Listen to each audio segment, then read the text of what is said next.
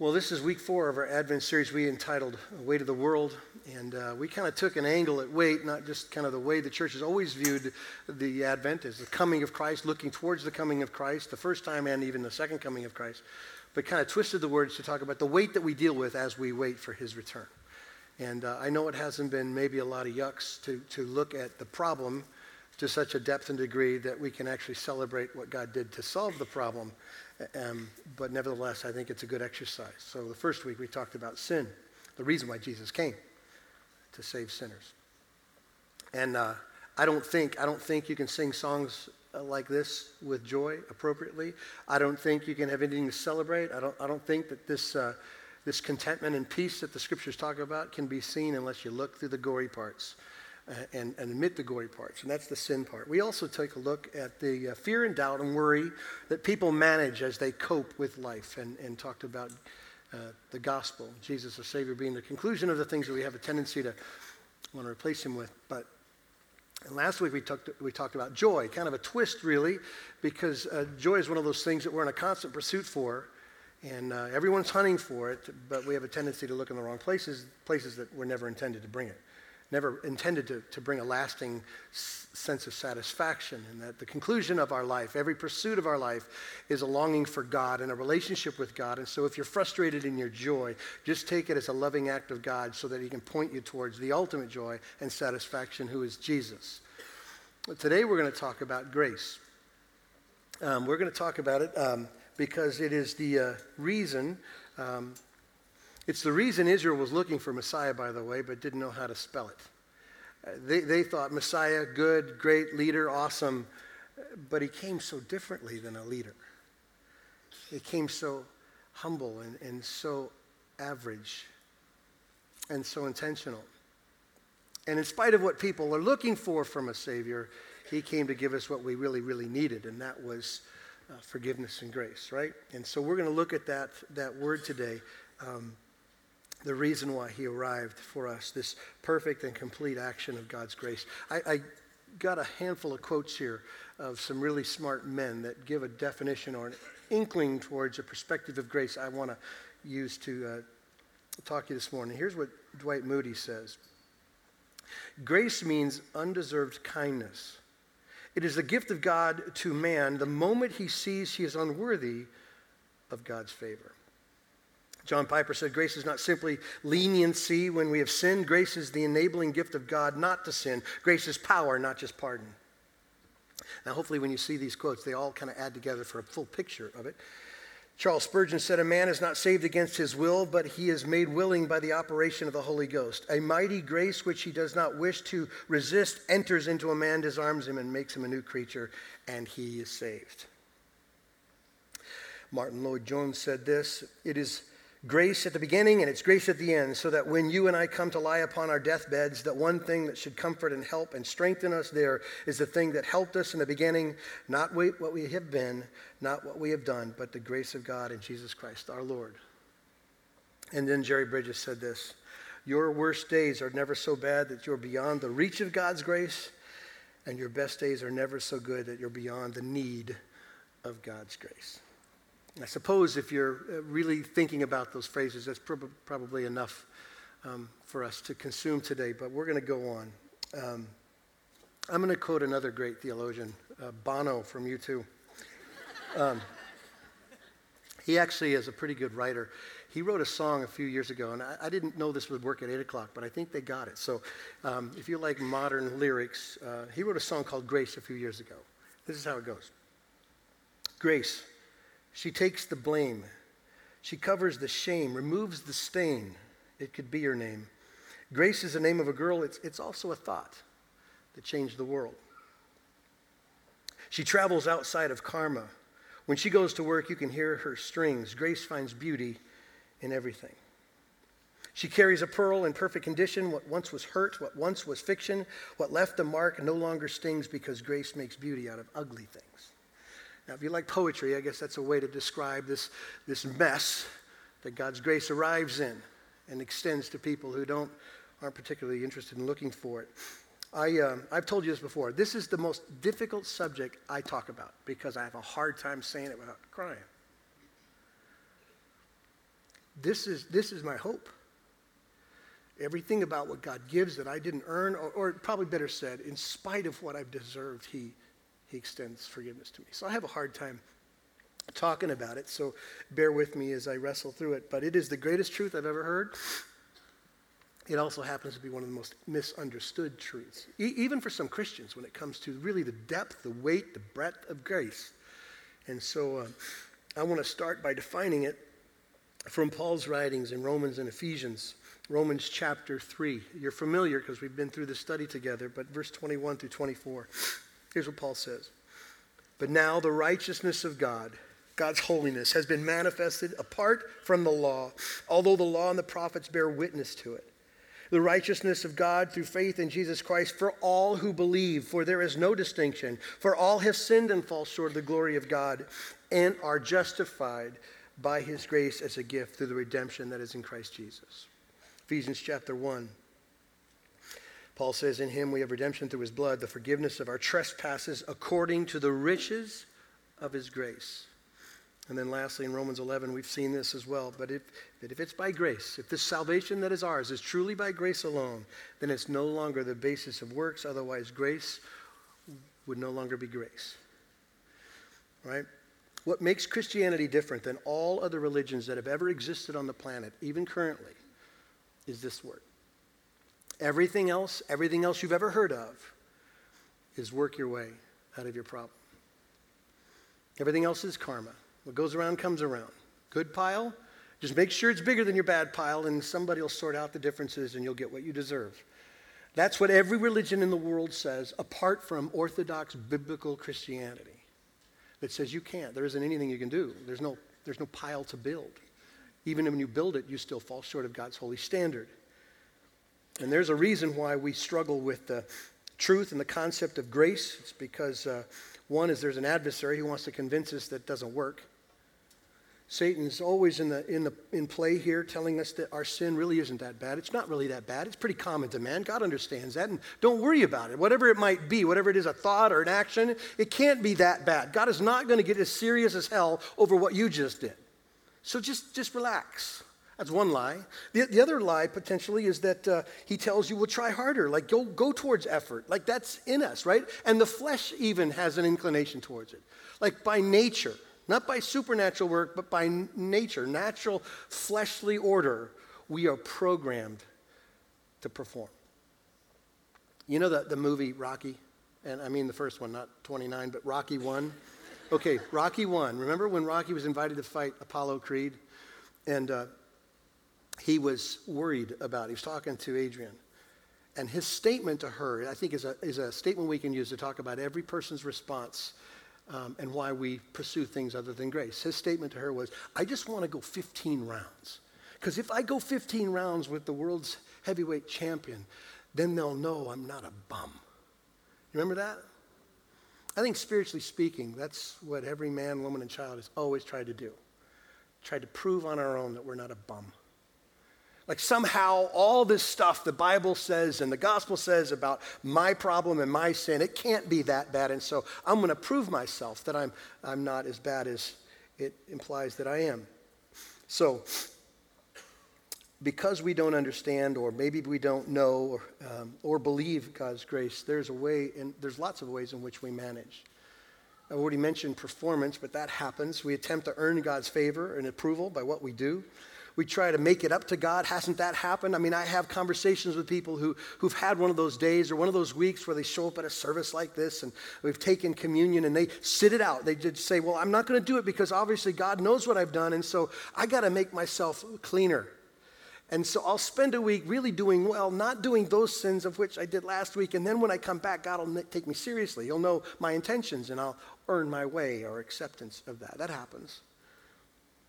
We try to be good enough to meet his standards on our own. We also cope with pretending. We manage this lack of understanding of grace by making yourself appear better than you are. That's so classic in us. And someone once said, and I believe it to be true, that the church is a great place to hide from God. You can come in. You guys look great, by the way. You look great, and you sang the songs when you were supposed to. And you're quiet now, and you're listening to me. Who would know? Who would know what you're made of? If we just look around, we all look the same, fairly homogenous. And you could get an impression looking at you that we all believe in the same things, but it isn't true. And we're content putting on a kind of a presentation of who we are, what we think people want to see in us. We manage our guilt and fear. We put up a front, right? Some of us, because we don't really understand God's grace, we live in fear. After all, if I do those things, God's intention is to crush me, right? That God gets really angry, and his point is to lean on me. And we're convinced that God's blessing, is connected to pleasing God. So rather than admit our failure, we put up a front, and just so we don't have to forfeit his blessing. Or there's this other thing called insecurity. There are people who are so massively insecure as far as how they're seen by God and how they're seen by others that they spend their life controlling situations and others in order for them to feel safe. Some people, because they don't understand God's grace, they live in anger. Don't I deserve better than this, God? Don't you see me trying, God? How come you're not answering my prayer, God? Come on, God, why aren't you there for me? Why do I have to deal with this situation or this circumstance? And so we live with anger towards God, or, which is classically American, we live with joylessness. There is no joy. In fact, worship is not even a concept for you. It's all work. It's all uphill. It is no fun. There is no satisfaction. There is no joy, no thanksgiving. You just keep grinding it out. No love. I better do it, or else. Or the possibility that pride is a way we cope. We compare ourselves and our efforts to other people around us, and we become legalistic and judgmental of others, right? And so if they're not doing what I would do, or they're doing what I wouldn't, therefore they are right or wrong, however you want to view it. And so what this legalistic person does is highlight the faults of others and downgrades the faults of its own so that it can look better and feel safer, and sleep well. Tim Chester said this about grace. Without grace, we view life as a contract between us and God. We do good works, and in return, he blesses us. When things go well, we're filled with pride. But when things go badly, either we blame ourselves and feel guilty, or we blame God and we feel bitter. If we don't understand grace, then those are our conclusions. I want to take you to a passage of Scripture to teach you about grace this morning. At least some, what I think are very valuable parts of grace. And it's in John chapter 8. If you want to turn there with me, we'll have the text up on the screen. But it's a day in the life of Jesus with a woman. And it tells us volumes of the specifics, the power, the outcome of God's grace. This is a passage of Scripture. You probably have a little section in your Bible that says not in the original manuscripts. Don't worry, that doesn't mean it's not of God, from God, and teaches us some things. A lot of translators just say this is not John's writings and it doesn't fit here, but most would say it's canonical and it belongs in the Bible and to teach it. So we're going to teach it. It's in every translation you have, but nevertheless, I wanted to mention that if you read that in the heading. Let's read this section. We're going to pick it up in verse 2 of chapter 8. And read the story. Early in the morning, he, that is Jesus, came again to the temple. All the people came to him, and he sat down and taught them. The scribes and the Pharisees brought a woman who had been caught in adultery, and placing her in the midst, they said to him, "Teacher, this woman has been caught in the act of adultery. Now in the law of Moses commanded us to stone such a woman. What do you say?" This they said to test him, that they might have some charge to bring against him. Jesus bent down and wrote with his finger on the ground. As they continued to ask him, he stood up and said to them, "Let him who is without sin among you be the first to throw a stone at her." And once more he bent down and wrote on the ground. But when they heard it, they went away one by one, beginning with the older ones. That's an interesting statement. And Jesus left alone with the woman standing before him. Jesus stood up and said to her, "Woman, where are they? Has no one condemned you?" She said, "No one, Lord." And Jesus said, "Neither do I condemn you. Go, and from now on, sin no more." There's some observations just to get out of the way as far as the story that help us understand the intent of Christ here. We have a woman who was brought to Jesus, and I find it really interesting that the man wasn't brought. I know this, adultery takes two to tango, and so somehow this woman was caught, but the man wasn't caught. So that tells you there was an intention in this catching. I believe that she was set up to make a point to test Christ, okay? Doesn't mean she wasn't guilty, but clearly set up to make the point. She was accused, and she did not argue the accusation. And the test was very simple for Christ. Jesus was notorious. He had a reputation for his compassion. Everywhere he went, he extended grace and compassion to other people. The question then stands, if they bring this woman to Jesus, would he stay compassionate when all that Moses had taught the people about adultery was so apparent to everyone? He couldn't deny what the law was. So it was just presented right there for everyone to see. What's he going to do with the truth? Okay?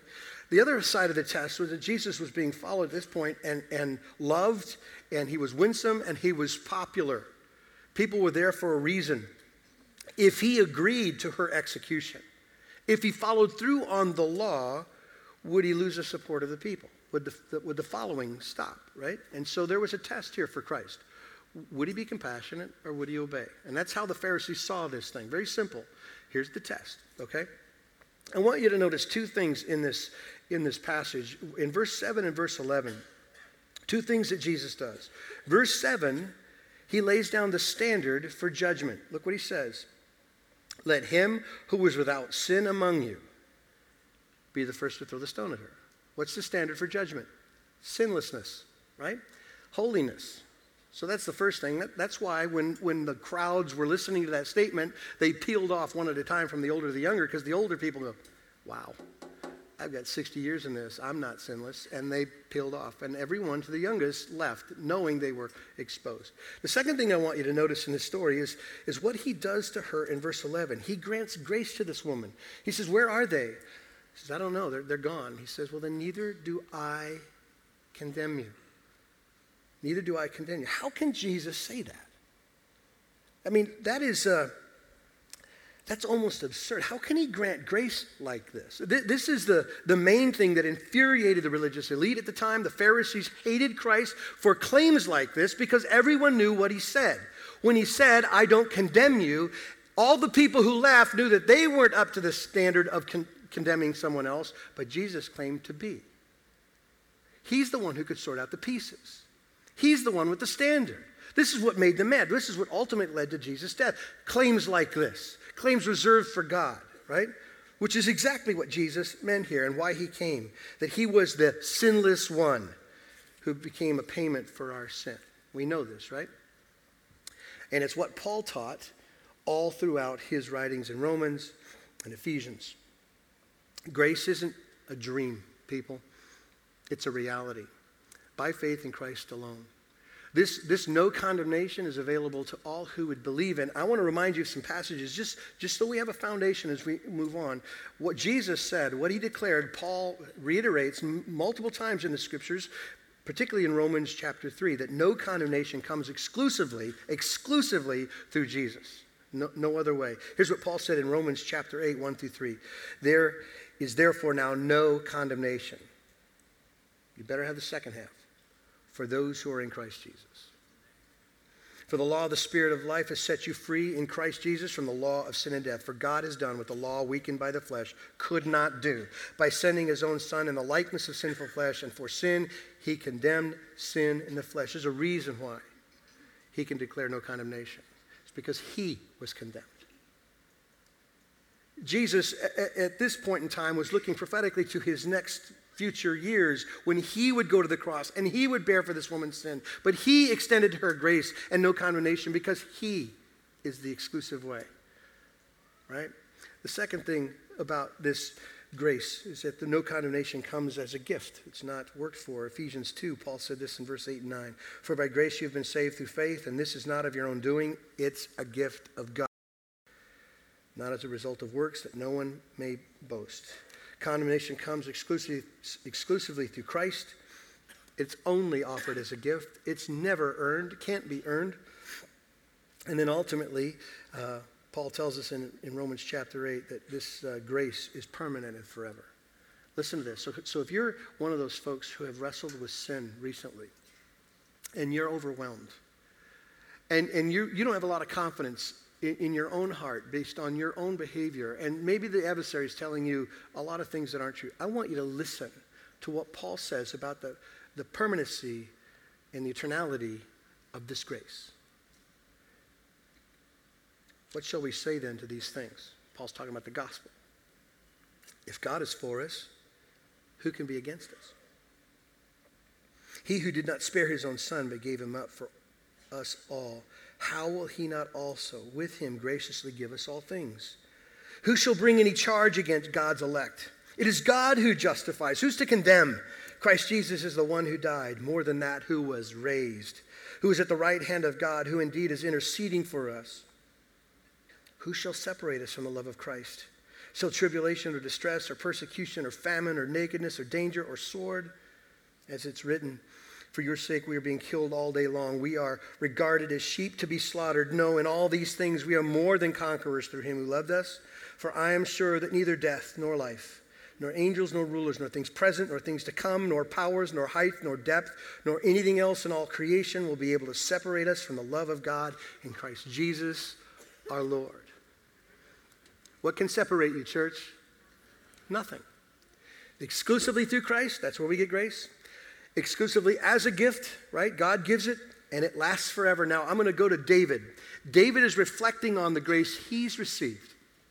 And in Psalm 103, he talks about the radical nature of God's grace. And I want you to see almost absurd language to describe this, the depth of it. In Psalm 103, 8 through 14, this is David's words. The Lord is merciful and gracious, slow to anger and abounding in steadfast love. He will not always chide, nor will he keep his anger forever. He does not deal with us according to our sins, nor repay us according to our iniquities. For as high as the heavens are above the earth, so great is his steadfast love towards those who fear him. As far as the east is from the west, so far does he remove our transgressions from us. As a father shows compassion to his children, so the Lord shows compassion to those who fear him. For he knows our frame, and he remembers we are but dust. I don't know. Maybe there's another way that God could have inspired one of the writers to say, here's another way to look at the unbelievable nature and radical position of grace to sinners. Okay, but this is what he said. Of all things, let me describe the distance between your greatest failures and how God sees you. Let's talk about how far directions are from each other. East from west. What you have done. You know the stuff that you hope your kids never find out? The stuff you parent against because if they replicate what you did, you're certain it'll ruin their life. That stuff. The stuff you're currently dealing with. The stuff that you're convinced that you have to process alone. That leaves you defeated or worn out or disappointing somebody else. That stuff. And let me just, I don't know, this is probably not encouraging, but there's going to be a pile of this for the rest of your life. All the sin that will come. The stuff you haven't even invented yet. The stuff you've promised like a long time ago you would never ever do. You couldn't see yourself doing. That's sin. All of that stuff, God says, because of Christ, let me tell you how far I've taken it from you. As far as the east can be from the west. As far as wherever you are from where I am, that's how far I've taken it from you. And here's why. Because God in Christ poured out every one of your sins. Committed, will commit sins on Christ. And he says, what sin?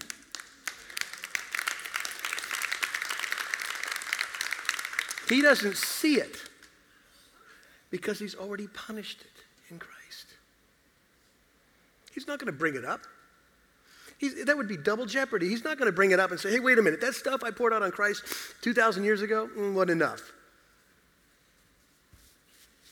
It's an unbelievable, radical nature of grace that it comes only through the exclusive way of Jesus. It comes as a gift to sinners who aren't looking for it. It's permanent. It's forever. It's radical. So radical it changes who we are. And that's what Jesus meant when he offered this woman no condemnation. It's exactly what he meant. This is what he gave her. It is almost too good to be true. Isn't it? It's almost too good to be true. It is so awesome. Now let's go back to the story for a second. Because there are a couple things I want you to see about the grace you received that you may not have noticed. You might have just glanced over. Verse 4 is one of those things. where he says, where at least these Pharisees said, "Teacher, this woman was caught in the act of adultery." This woman was guilty. She was exposed. She didn't deny it. She didn't start out by saying, whoa, let me tell you the other half of the story, Jesus. I'm a victim. I was set up. It was the man's fault. You don't have any idea how I grew up. You don't know what my dad was like. You don't know the story, Jesus, so please cut me some slack. I'm not as bad as that. I'm not as guilty as that. I'm telling you, her silence was her confession. It was the exposure. She just tapped out. She said, whatever. I have nothing to say. That's one part of this story you can't forget. There's a second part that I want you to see in verse 11, where Jesus said to her, when she said to him, no one, Lord, no one's here to condemn me. And Jesus said, neither do I condemn you. Now this is the phrase, go and from now on sin no more. This is Jesus' call to repentance. Now, the reason why I bring up those two particular verses and those two phrases to make a point about grace is because, cut me some slack on the terminology, I'm calling those two statements the guardrails to grace. Some people have taken grace and said, okay, God doesn't care about sin at all. I can live any way I want to. And I don't think God produces those type of people. That doesn't mean that we are sinless. It just doesn't mean we go headlong away from God and into sin, okay? These are the guardrails. This is where grace is found, in exposure and repentance. Do you understand what I'm saying? Confession and repentance. Now, I need you to listen very carefully because I don't want to distort what you know about grace and everything I just read to you, because it's absolutely true. It's truer than anything else you know in your life. So listen very carefully. Grace is totally free. You don't work for it. There's nothing you could do to have God look down from heaven on you and say, you deserve my heaven. Nothing. It lasts forever, and it's perfectly complete for us. There's absolutely nothing you can do to earn it. Therefore, there's nothing you can do to lose it. Nothing, okay? All him. He gets all the credit, all the glory, so that no one will boast. Remember what Paul says in Ephesians 2, okay? But, now hang in here. Grace never, ever arrives without confession and repentance. So I'll listen again very carefully. Confession and repentance are not a condition or work to do to get grace. They're not. That's not an activity to do to get it. It is the work of grace. I call it the inevitability of grace. It's what grace does. When God's grace arrives on you, you stop making excuses for your sin. When God's grace arrives on you, you leave your sin and pursue your Savior. They are the guardrails to grace. You want to know if you're truly His? Then look at how you've responded to sin. How have you responded to Him? If you have no change in your life, and yet you're walking around somewhere with Jesus wear or some kind of cool bumper sticker that says you love Christ and there's a fish on there, that doesn't make it, okay? The guardrails to this grace is confession and repentance. Remember the passage in Romans 2 where Paul says it's the kindness of God that leads you to repentance? Remember that? It's interesting because the kindness word there means to provide what's needed. Isn't that interesting? To provide what's needed. And what God provides is the grace to leave our sin and pursue Jesus. That's the grace He provides. Not just to get you out of hell into His heaven, but to transform His people. Do you understand what I'm saying? God doesn't just save people unto a future hope and glory. He saves their inclinations, and He saves their want-tos, and He saves their confession. He saves their words. He saves their confession. That's what He does. So you probably have your own story. Somewhere in your life you woke up and you stopped calling yourself a victim and you called sin what it was. It's just a rebellion against God. Where does that come from? God's grace. And then you said, I don't want it anymore. I want Him. And so you started to pursue righteous things and love for Him and affections for Him. Not that you're perfect, not that you've sorted everything out, but you're pursuing Him. Where does that come from? God's grace. Do you understand what I'm saying? Let me go to one last passage in the time we have left. 2 Corinthians chapter 7. And the reason why I'm going here is I want to give you biblical definition of what repentance looks like, because I don't think we understand that word either. 2 Corinthians chapter 7. Just as much as people are confused about the nature, depth, breadth, awesomeness of God's grace, I think people are confused about what it means to repent. And so we're going to finish with this clear description here of what God's grace looks like in repentance. Verse 10 of 2 Corinthians chapter 7. For godly grief produces a repentance that leads to salvation without regret, whereas worldly grief produces death. You might have a text that says sorrow. The concept there is repentance. Godly sorrow or godly grief and worldly sorrow or worldly grief. Now here's something you need to know about the two. I can't tell them apart sometimes. When people experience the weight of their decisions called sin, I see tears in both faces. When they're caught in their trespasses, they typically react similarly. It's hard to tell the difference. But they're not the same. Because Paul says one leads to life, one leads to death. So it's very important that we know the difference, okay? Very important to see what the qualities of these are. So let me describe a little bit worldly grief so we know what that looks like. This is the fear of consequence thing. What if I get exposed? What will people think of me? What will she do towards me? What will he do towards me?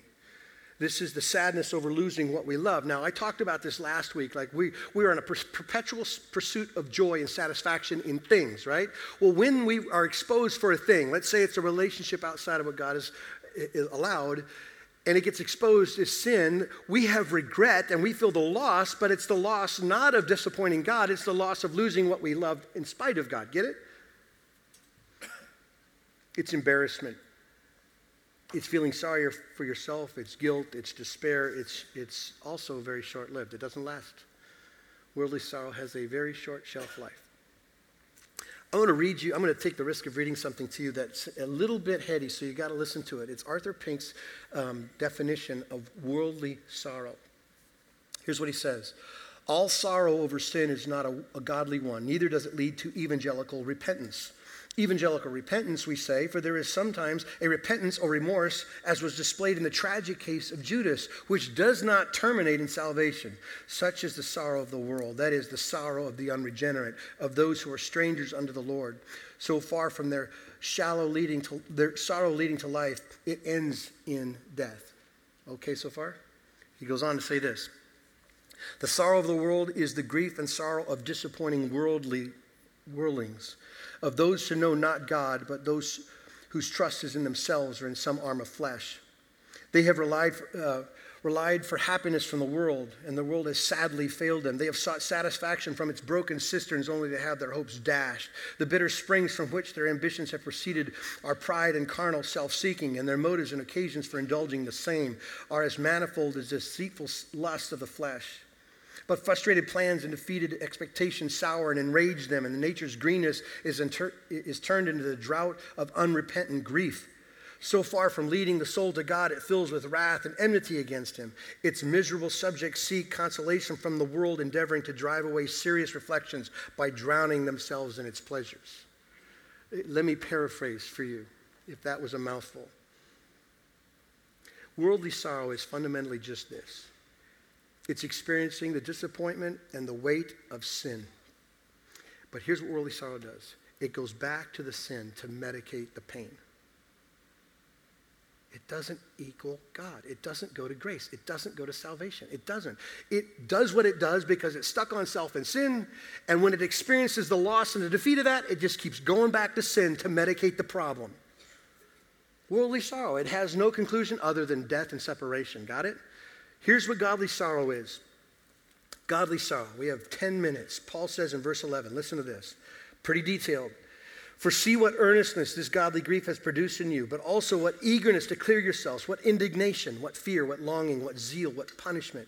At every point you've been proved innocent in the matter. Now I'm going to take the time to define all 8 of these particular phrases. Because in it, I think Paul is giving the church a clear description of what it's like when God gets busy in the heart for repentance, okay? So here's the first thing he says. Earnestness. See what earnestness. It's the idea of eager to pursue righteousness. It is the end of apathy. Church, have you ever been apathetic to the things of God? Ever? I'm the only one? Ever been apathetic to the things of God? Okay, when godly repentance lands on this heart, he wants out. He wants out of the apathy. He wants out of the indifference. He wants to pursue. He is eager to pursue righteousness. It's almost like a described impatience for righteousness. It's like the knee-jerk reaction when you come to your senses about something you're pursuing and all you want is to be in the other place. Got it? That's that eagerness. The earnestness. The second word that he uses is eagerness to clear yourself. It is the desire to clean up your reputation. It's the desire to restore other people's trust in you. It is getting distance from your sin. It is to live so differently in your life for an extended period of time of your life that no one will use your sin to describe who you are. And that happens, right? You live so differently, no one remembers where you've been. Indignation. The word is anger, holy anger. Righteous indignation. You're angry about your sin, angry about the shame that it brought to the Lord and his name. It's the same kind of attitude when you're in love with someone and someone does them harm. That feeling, that rage to defend and be protective, that kind of emotion is the indignation, the righteous indignation. Paul says, what fear? You might have a text that says alarm. The point is that we understand that God is the one who sees everything that we do, and God disciplines those he loves. And nobody who's intelligent wants that. You don't want to walk in willful disobedience to such a degree. Your only experience with God is as a loving father who has to swatch you. Right? Focus is not on you or what others think or the cost. It's just on God. God, you're the one. You're the one. You're the reason why I'm interested in this moment and my behavior. Because I take you seriously. Another word that he says, or phrase, he says, what longing? It is the deepest desire to restore the relationship with God and other people that your sin messed up. Now, you know this, right? God doesn't wander on us in our sin. We wander on him. We kind of go the other way. And this kind of repentance says, I want back. I want to be there again. All you want is him. And sin has this tendency to turn your stomach. You ever been there? I've been there. I've been there where I'm almost nauseous at how I've behaved or how I've thought or what I've done. And I don't want to be there anymore. And I'm longing to be so connected to the Spirit of God that I don't remember those things. Zeal. What zeal, Paul says? It's passion. You love God so much that you hate the sin that hurts him. You are in love with him and his will in your life. He says, what punishment? This one's really interesting. This means no excuses. You're ready to see justice done at all costs. You stop protecting yourself and your self-interest goes out the window. You just want Jesus. And if there are things that you have to deal with because of your behavior, they're so far down the list because all you want is proximity to God. You want to be right with him again, right? You want your sin dealt with no matter what the cost. God, this is kind of your phrase, God, just tear it out no matter what it takes. Right? The last phrase that Paul uses to describe a biblical, godly sorrow or repentance is to prove yourselves to be innocent. It's pursuing holiness. It's life change. It's go the other way. It's what the word repentance means. You're aggressive towards godliness. Do you see the difference between worldly sorrow and godly sorrow? Everyone in here probably didn't need that tutorial to figure out what we're talking about because we've had both. If you're a Christian, you've had both. You've walked in a season or a time where you just hated what you did because it affected you.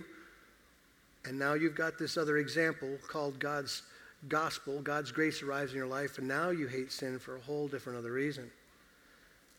And you want to go the other way for a whole different other reason. Because your affection and your attention on the kingdom of God. That's what God's grace does to us. That's the godly sorrow that he leads us to. This wonderful, wonderful, wonderful truth of God's grace. The love of God shows up when you're not even looking for it. That just always blew my mind. Like all of us had a place and time in our life where we were just happy without him, we thought. weren't seeking him, didn't care about him, wouldn't make any decisions for him, and he came on a pursuit from heaven for us. That's grace. You didn't want it, but you're going to get it. You're going to get the good you don't deserve and you don't seek after. This wonderful grace that is the acceptance of God in spite of everything that we've done, in spite of everything that we've done. The grace of God, this faithfulness of God that holds on to us no matter what we do. That truth. And it's the work of God, according to the 2 Corinthians 7 passage, or 8 passage, the work of God that changes people.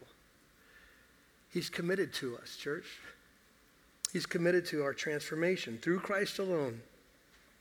The grace of God that superabounds in us and for us and through us, which, by the way, is the whole point of Christmas.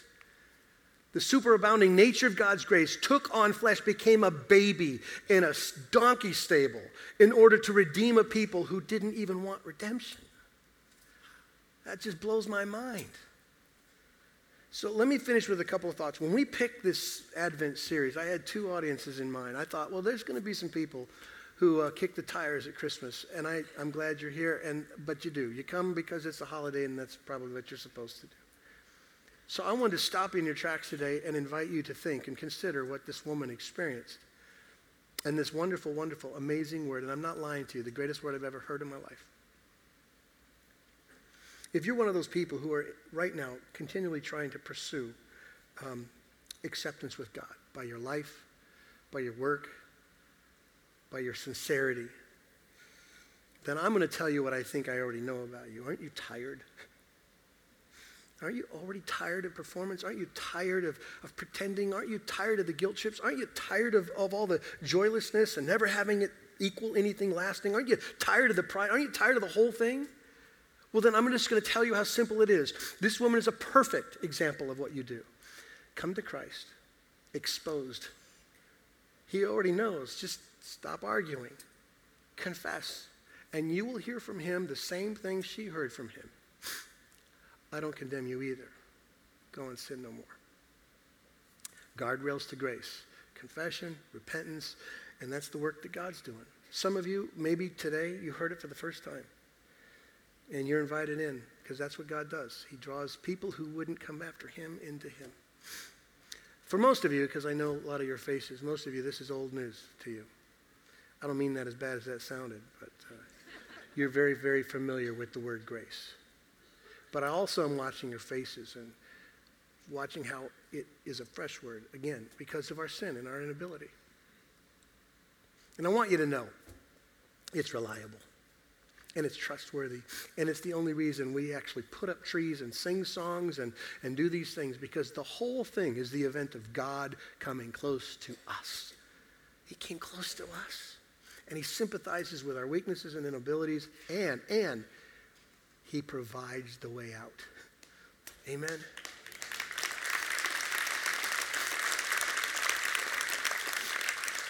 Let's pray together. Father God, I thank you for Jesus. I thank you for the grace, this unmerited kindness and favor you extend to people like us. And it's available to all who would believe, and I pray, God, you're making some believe right this minute. For the rest of us, God, I pray that it makes this Christmas more rich and more deep, more satisfying because of what it says. It is the picture of the sovereign God of the universe making a way for us. All we can do is say thank you, we love you, we pray this in Christ's name. Amen.